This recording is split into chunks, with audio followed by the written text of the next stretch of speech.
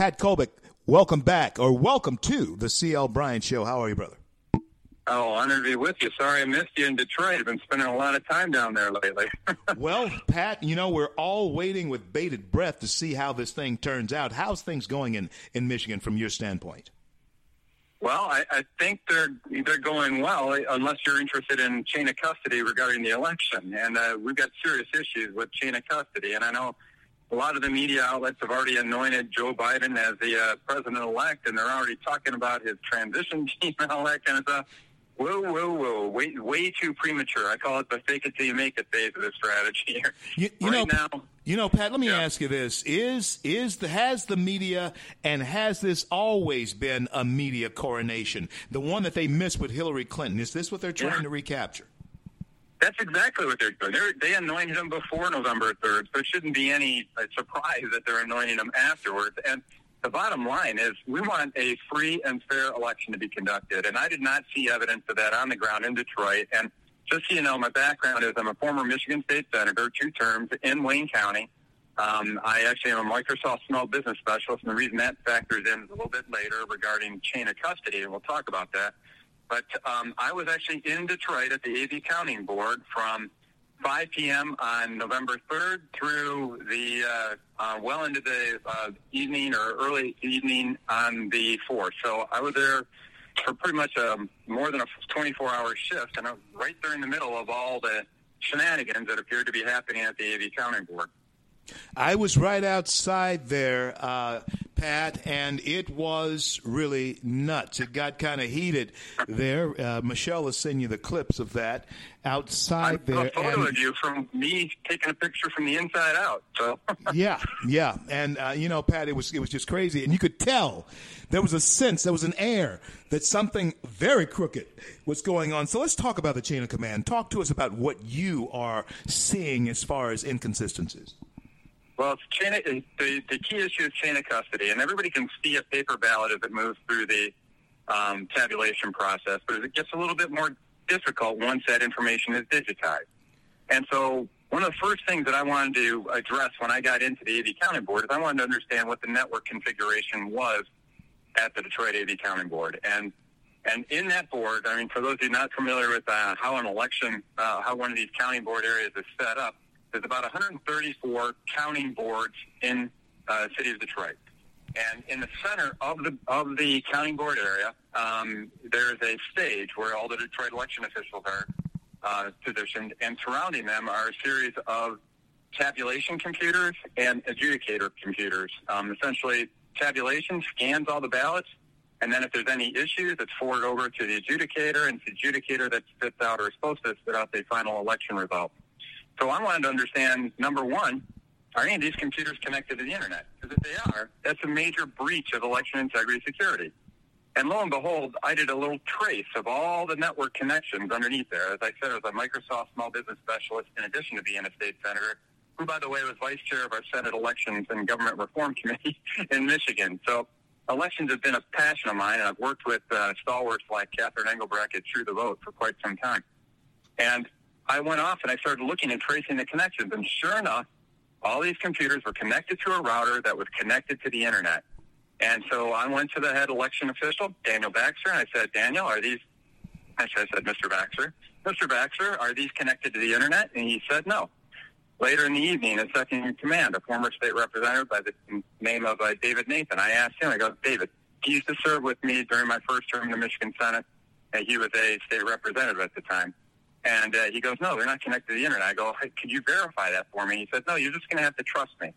I said, maybe you were told a lie. Please go off and verify. All you have to do is move the little the mouse cursor over the bottom right-hand corner, that little LAN connection icon, and when you roll over, it says Internet connected or not connected to the Internet. And he said, you're just going to have to trust me. Well, I'm telling you, I don't trust him. I saw the Internet connectivity symbol on all these terminals, and why is that a concern? It gets to a concern when it comes to chain of custody of that vote. Like I said, you can follow a paper ballot very easily, but once it gets converted into bits and bytes, I'm not tiny enough to follow it all the way along that Ethernet cable that's connected to make sure that let me ask you this. Stays consistent. Let me ask you this, Pat, because I'm sure our audience around the country would then want to know what is the consequence of them being caught in an apparent lie to an IT guy, to a man who understands how this works. How does your testimony become of any relevance after January 20th? Talk to us.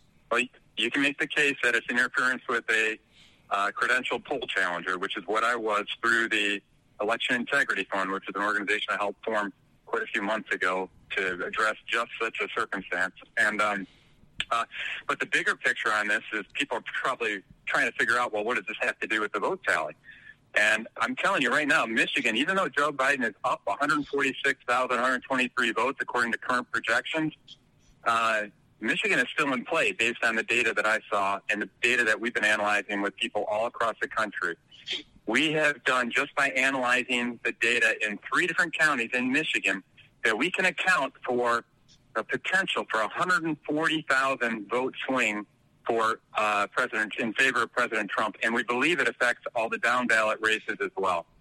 And so we're doing the analysis on this right now, and that's only 3 out of 83 counties, mind you.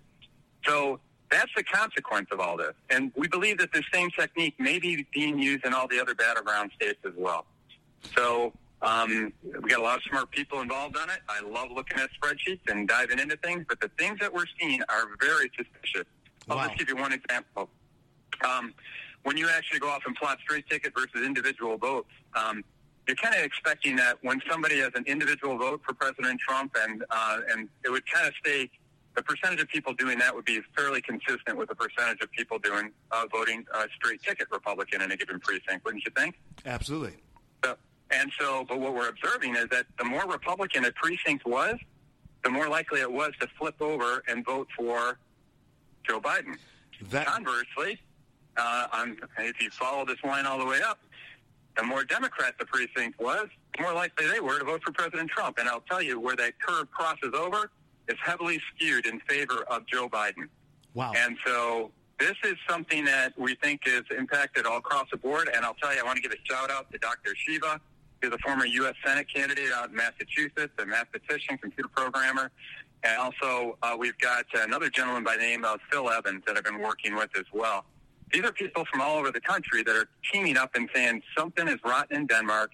And so when you talk about the internet connectivity issue that I cited, and you couple it with the analysis that's being done by some big brains like Dr. Shiva and Phil Evans, we got a recipe for some serious election fraud. One of the things that struck me the most, as far as the mathematics of it all was concerned, as I sit on one of the president's, still sit on one of the president's boards, the Black Advisory Council, one of the president's boards. And one of the things that struck me is that we got twice the black vote that we did back in 2016.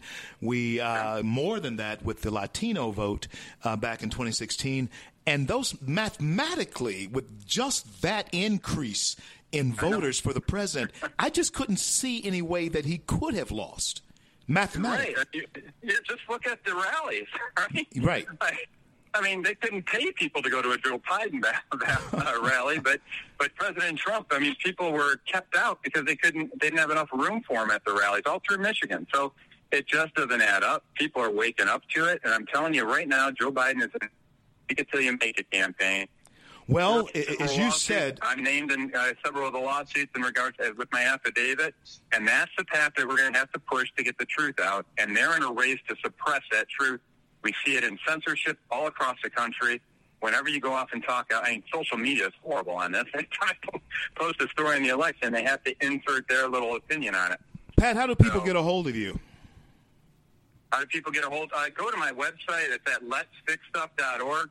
I've got several posts up there that not only highlight the examples of election fraud that I witnessed and other people witnessed on the floor on the Detroit AV Counting Board, but I go off and try to put in all the breadcrumbs that lead us to an understanding of exactly how systemic this election fraud actually was.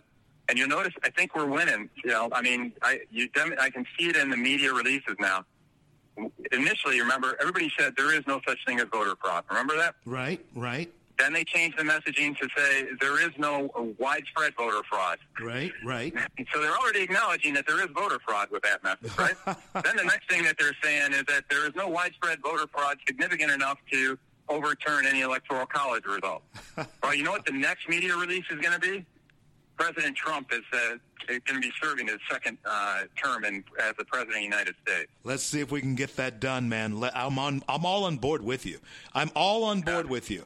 Let's see if we can get that done. Listen, thank you so much for coming on with me. Michelle, we also have to get Catherine Engelbrecht, my good friend, back on with us. When she first kicked off True the Vote, I was with her. And so thank you for being on. God bless you.